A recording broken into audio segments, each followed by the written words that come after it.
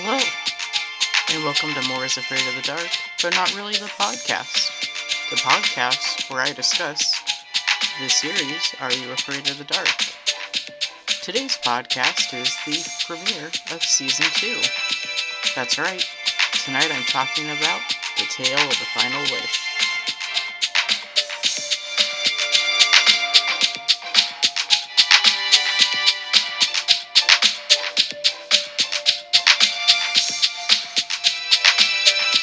Hello, listeners, and welcome to the Season 2 of the podcast of More is Afraid of the Dark, but not really. Tonight's episode is also the season premiere of the second season of Are You Afraid of the Dark? The Tale of the Final Wish, which is told by Kristen, our resident fairy tale lover. The Tale of the Final Wish originally aired on June 19th, 1993, and it's notable for having a guest star. I would say that this is probably the first guest star that the series ever had for its time. Now, as the series progressed, it did have a bunch of other notable guest stars, people who were up and coming at the time. For example, Neve Campbell will make an appearance in Season 3 of Are You Afraid of the Dark? Season 2, I would say, actually really kicked off the episodes having guest stars. This episode having one by the comedian named Bobcat Goldthwait. Another notable guest star in Season 2 will be Melissa Joan Hart in The Tale of the Frozen Ghost. The Tale of the Final Wish overall is the 14th episode of the series. And with that portion out of the way, let's segue into the episode summary portion of our podcast. If this is your first time listening to the podcast, welcome. And if you're a continuing listener, I want to welcome you back. But for those of you wondering, this podcast is actually a supplemental tool for the blog, More is Afraid of the Dark, but not really, which is available for anybody to read on WordPress. And if you want, you can follow along because this is basically just me reading the blog out loud to you. And then I add in some other little bits and pieces because right before I record these podcasts, I rewatch the episode and I might think of other things to say in there. Let's start this podcast right with a quote from our storyteller. A fairy tale can soon become a scary tale. Kristen, circa 1993. Wow, can you believe it? We're on Season 2 of Are You Afraid of the Dark? This is also the last season we will see Kristen and David before their families had to move away. We are told why they had to move away. It's just Gary kind of gave us closure with the fact that in Season 3's opening episode, he said that their families decided to move away. I can only guess that there was some sort of crippling economic outpour in the Ontario region of Canada, and it forced their families to move westward towards Vancouver. The night starts with Kristen reading a fairy tale to David. They are having some fun alone time near the campfire. Maybe David finally confessed his undying love for her over the break? We don't know. Anyway, Frank walks in to the clearing and sees the book in Kristen's hand. He tells her that fairy tales are weak. This exchange of dialogue is very similar to that of Tucker and Betty Ann in The Tale of the Dollmaker, which we'll see next season, because Tucker doesn't exist in the series at this point. Kristen, who always dresses up for the occasion of her stories to match the theme, is dressed kind of like a beer wench. Also, this is the first time Kristen is not late. The Gary must have put her on notice the last time she was late and said, if you can't be on time, we're going to kick you out. We have a line of people who would love to join our Midnight Society who have told me several times they would be here on time, Kristen. It's time you get your act together. Get your life together. Show up here on time at midnight, not at midnight. midnight. We have lives also. So after Frank comes to the clearing, Betty Ann and Gary are the next to enter the circle, as David is telling Frank about the real fairy tales and how they are, not really kiddie stories. Gary mentions that the stories are full of stabbings and demons. Betty Ann mentions her favorite. She says the one where the old woman kidnaps the prince and puts blood on the queen's mouth while she's sleeping to make the king think she ate him. Maybe this is why other members think her stories are gory? I guess that's something to ponder about. David responds, "That's so gross. I love it. I think David and Betty Ann hang out together outside of meetings to watch slasher flicks. Well, or at least they used to until David's family moved away. Also, on note, I think that David may have gone through puberty in between seasons because his voice is a little deeper and he has a little bit more confidence about him. But all this talk about the real fairy tales isn't swaying Frank, oh no. Frank, however, is not buying it, as he says, a kiddie story is a kiddie story, no matter how you cut it. Then Kiki shows up and she reacts the same way as Frank. The gang gathers around the fire as Kristen takes her place in the storyteller's chair, and she tells them, a fairy tale can soon become a scary tale. Kristen grabs the bag of midnight dust, puts her hand in it, takes it out, throws it into the fire, and says the magical words, submitted for the approval of the Midnight Society. I call this story The Tale of the Final Wish. So as I mentioned before, this episode has a guest star, Bobcat Goldthwait, from Police Academy fame. This was also the first of many guest stars in Are You Afraid of the Dark for Season 2. Our story begins with an homage to Snow White, where we meet our main character Jill. Jill is having a nightmare. A beautiful woman tries to get her to eat a poison apple before turning around into an evil queen and saying she will force her to eat it. Jill then wakes up to get a drink of water. When Jill returns to her room and sits on her bed, two hands come out from underneath it, sending Jill running into her parents' room. They tell her it is just a nightmare, but reluctantly go into her room. Her dad checks under the bed and finds, wait for it, an old plate of food. Jill's mom makes fun of her for having this reaction, and she tries to tell Jill that it was just a nightmare, and Jill swears up and down that it wasn't. At this point, Jill's brother's standing in the doorway, and he asks his parents what's happening, and they tell him that Jill just had another nightmare. Once the parents leave, he confesses to being under the bed and scaring her, because according to him, she must want something to be under there, as she is always looking. I used to think something was under my bed as well, but I was probably either 8 or 9 at the time, so I think that's understandable. Also, Jill's bedroom looks not unlike an IKEA showroom. If you haven't caught on so far, Jill's kind of the black horse of the family. She's the family member that all of them kind of rag on. Her brother makes fun of her for liking fairy tales, and her dad's just upset that he never seems to get a full night of sleep. And her mom, she can't decide if she wants Jill to grow up or stay a child. The next morning, Jill takes her time getting ready for school, which causes a problem because she misses her bus, and her mom's angry she has to drive her to school now and she's going to be late to work. Her family tells her to grow up and to leave the fantasy world behind. Once at school, Jill's friends, and I'm using quotes here, friends, who are total biatches, are ogling over the resident 7th grade hottie. He doesn't have a name. Well, I mean he does, but it wasn't like a big enough deal for me to pay attention to it. I think it might be Ryan or Rick or something, but in my blog post I just called him Frank. So we're just going to refer to him as Frank, but not Frank the Midnight Society member. So Frank walks over and asks Jill for the reading assignment from yesterday. Her bitchy friends then proceed to embarrass her in front of Frank by pulling out her fairy tale books and a troll doll. Frank doesn't seem to bothered by it, but Jill gets embarrassed and grabs her bag and runs off. That night, Jill has a weird fantasy dream about Frank, only this time he's dressed as Prince Charming and is about to kiss her when she wakes up. Her brother, who I think is obsessed with her, is standing next to the foot of her bed, and he's wearing a mask and he scares her.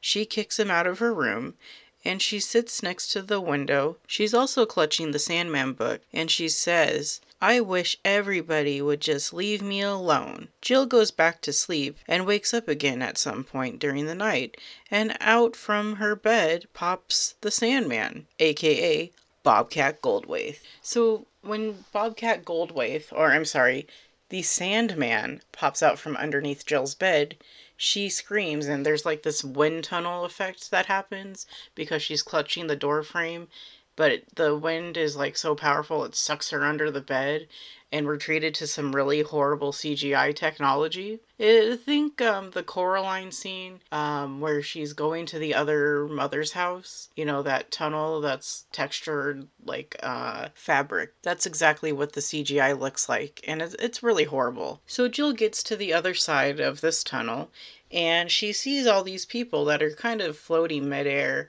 and they're asleep, and in the background you can hear like the noise of a ticking clock. And as it turns out, the Sandman took her back to his lair in the land of Nod, where Jill sees her friends and family peacefully sleeping away. The Sandman tells her that they will now sleep forever, since she wished for it. Jill says she did not, but the Sandman reminds her that she sat and wished on a star, clutching his book, and said, "What's wrong with wanting to live in a world where you can wish on a star? I wish everybody would leave me alone." Only he does it in his Bobcat Goldthwait voice, and so it sounds really different. And now, listeners, in honor of season 2 and our first guest star, Bobcat Goldthwait, I will now read that line again, do an impression of Bobcat Goldthwait. What's wrong with wanting to live in a world where you can wish on a star? I wish everybody would leave me alone. The Sandman tells her this is her fairy tale and offers to tell her the ending before saying he cannot, because that would be cheating. Also, the Sandman must suffer from hearing loss as he does not speak in a normal tone, but literally screams at her the entire time. And he is quickly becoming my least favorite character of all time in this series. Like, I might actually like Eric better than this fool. Plus, he has crazy eyes. You know, when people look like they never blink, that is what he looks like. But I have a feeling that's just Bobcat Goldthwait. Jill is like kind of freaked out by everything that's happening, so she tries to run away from him, and she opens all these various different doors, and they're different stories that she opens the doors to. So one of them was the witch from Hansel and Gretel. One of them was the Queen of Hearts, who was like off with her head. And I want to say there was also one for Snow White, but I can't really remember. Before long, Jill runs back into the Sandman, and she demands to be sent back to her world and threatens to break his sand timer. The Sandman pleads with Jill not to break the timer because that would alter the course of her story. Jill and the Sandman exchange some words, and at first he had told Jill that he cannot change her story because fairy tales have to basically play out. But then Jill realizes that was a lie, because if she breaks his timer, she's changing the course of her own story. So Jill decides to break the timer, and there's some more horrible CGI effect, and I feel they really overdid it on the purple. Jill is sent back to her world and wakes up screaming. Her parents run into her room, and she laughs. And she tells them it was just a dream. They are all confused, and I think she might need to stop taking LSD before bed. Her mom tells her, while she is happy Jill is going to grow up, not to grow up completely since she is still a kid. Make your mind up, Mom. First you complain that she's too childish, and now you don't want her to grow up fast? You can't have it both ways. The episode ends with the Sandman flipping open his book again and rifling through the pages of one of his stories called The Tale of the Final Wish. And he basically says that if the girl only knew what awaited for her, she would have never stepped foot in her world again. And then he just does this crazy ass laugh where the book abruptly slams itself shut. At least I think that's what he said at the end. I kind of went in and out when I rewatched this episode, to be honest, because it didn't interest me. But I'll get into that when I talk about my thoughts. We are then taken back to the campfire, where Kristen ends her story, and the gang congratulates her on a great story. Even Frank and Kiki. Frank takes Kristen's hand on bended knee, and it looks like he may propose to her, and says, "I just have one question. Where's the part about the kids getting their heads chopped off?" They all laugh at Frank as if to say, "Oh, Frank." Gary even shakes his head and smiles. It ends with them gathering around Frank, who is now looking at Kristen's book. Gary once again does not declare the meeting over, and they haven't put out the fire yet. I assume this is because Kristen is going to read them another story. The end.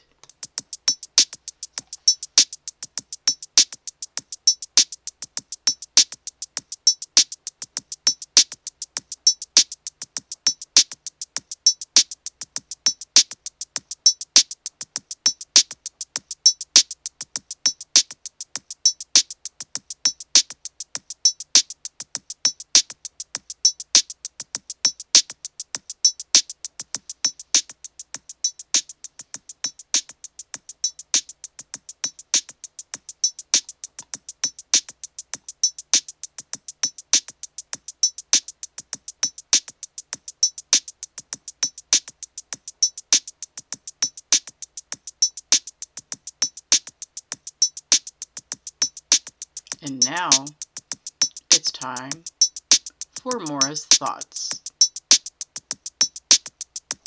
Now that we have the basic rundown of the episode, we can now review it. Not necessarily review as much as give our thoughts and opinions on the episode. A lot of reviewers might give it on a scale of 1 to 10. I don't tend to do that. I just tend to just say how I feel about the episode in general. I will say, however, at the end of each season, I'll give like my favorite episodes and like my favorite villains. So in that regards, I do a scale for that, but I don't do it for each individual episode. So I won't be like, oh, I give this 5 out of 10. So these were my thoughts about the Tale of the Final Wish. I can't help but feel that the writers were inspired by the Jim Henson fantasy classic, Labyrinth, as this episode has many similarities. For example, in Labyrinth, Sarah has to go to the Goblin King to get her baby brother back. In the Tale The Final Wish, Jill has to defeat the Sandman to free her family and friends from eternal slumber. So you can see, while they're two separate stories, one being Sarah going to the Goblin King to get her brother, and Jill being in the Land of Nod to try and free her friends and family from eternal slumber. I wish they could have gotten David Bowie to play the Sandman. I think he would have been really good. I had written that my first thought was I liked the story, as I felt it was a nice change, and Kristen was a good storyteller. However, I could have also seen this as being told by Betty Ann, and if it was told by Betty Ann, it would have had more of an ambiguous ending, and it probably would have been more of, this is a consequence and this is what happens kind of a story. Similarly, I could also see this as a David story. Maybe he had some people picking on him, and so this was his way of dealing with it, was through creating a character who was going through a similar circumstance. But for her, it was she needed to grow up, and for him, it was he didn't want to get picked on or something. My second thought was about Frank. Not Frank, the person I renamed in the story, but Frank, the Midnight Society member. I had written, I think the way Frank is portrayed in this episode shows him as a struggling student who probably does not read much. And that was just based off the fact that this club, well, this Midnight Society, is a society that was founded to tell scary stories verbally, not retell stories that are already written. So maybe Frank has never been told the original scary version of the fairy tales, and that's why he was so reluctant when he saw what Kristen was going to be telling, a story that was based off of the real scary tales and not like the made-up Disney style kind. My third thought was I really did not like the Sandman. He yells way too much for my liking, and I did not care about Jill either. In fact, while I did like the story, I did not like the actors or the characters they portrayed. I think if they would have gotten a better cast, it would have been better. Or maybe they just needed to rewrite the story because it fell weak in several areas where it shouldn't have. It just, every time something I thought was going to happen would happen, it didn't. And this this tale had a lot of potential to be a lot scarier. And I don't think that the writers went there because they felt it would scare children. But the thing is children who watch the show wanted to be scared. So they actually shortchanged us by giving us this fluff piece. And when I think of someone like the Sandman, I don't think of someone who's in your face yelling at you. I think of a nice calming presence and a nice calming voice. And I really don't think they cast the right person. In this instance, Bobcat Goldthwait, because number one, none of the kids knew who he was. Like, I'm almost positive nobody who watched the episode would have been old enough to watch Police Academy and would have been like, oh, that's Bobcat Goldthwait. That was purely put in there probably for their parents. As I had mentioned earlier, I think that David Bowie would have been a good choice, but I also don't think Are You Afraid of the Dark had the budget to hire David Bowie to play the Sandman. But someone who had that sort of presence and that calming yet creepy-ish voice would have been 100 times better than Bobcat Goldthwait, because he was just over the top in your face, and it was hard to tell during certain points of watching this, and even rewatching it now, okay, was this supposed to be some sort of weird horror comedy? Or what? Because it looks like he didn't take the role seriously, and whoever was doing the casting for this episode must have been a huge fan of his and was like, Bobcat, we have this role of the Sandman, why don't you try and do your best impression of what you think you would sound like? And they liked it, but they didn't test it in front of children, because children would have been like, no, this is a horrible choice. And Bobcat, if you ever by any chance happen to listen to this podcast and you want to come on and you want to say, this is why I took this role, this is why I portrayed him as I did, please let me know. Send me a DM on Twitter or email me. I would love to hear why you portrayed him as you did. And it's not me saying I think you're a horrible actor. It's just me saying I don't think it was the right match for a child's show. In fact, going and thinking about the rest of the series, I think you would have been excellent if you were cast as the Ghastly Grinner, because your voice would have matched the character, and I think it would have been a really great role for you to have if you were going to come back to Are You Afraid of the Dark?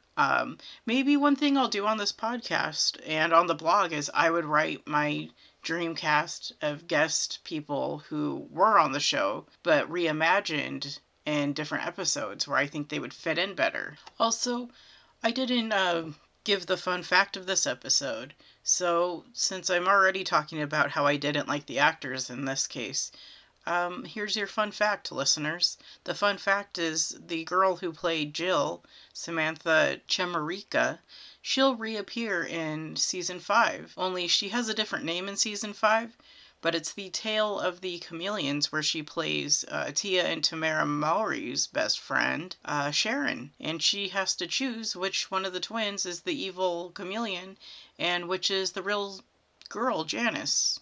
My fourth thought in this episode was Gary and Betty Ann walked in together, and based on their body language they displayed, I thought that perhaps they had started a relationship.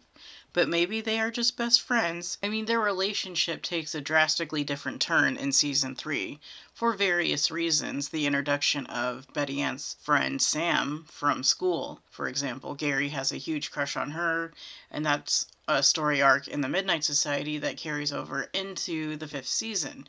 But I'm not going to spoil it for you anymore. So those were my 4 major thoughts for this first episode of Season 2, the Season 2 premiere episode of The Tale of the Final Wish, as told by Kristen.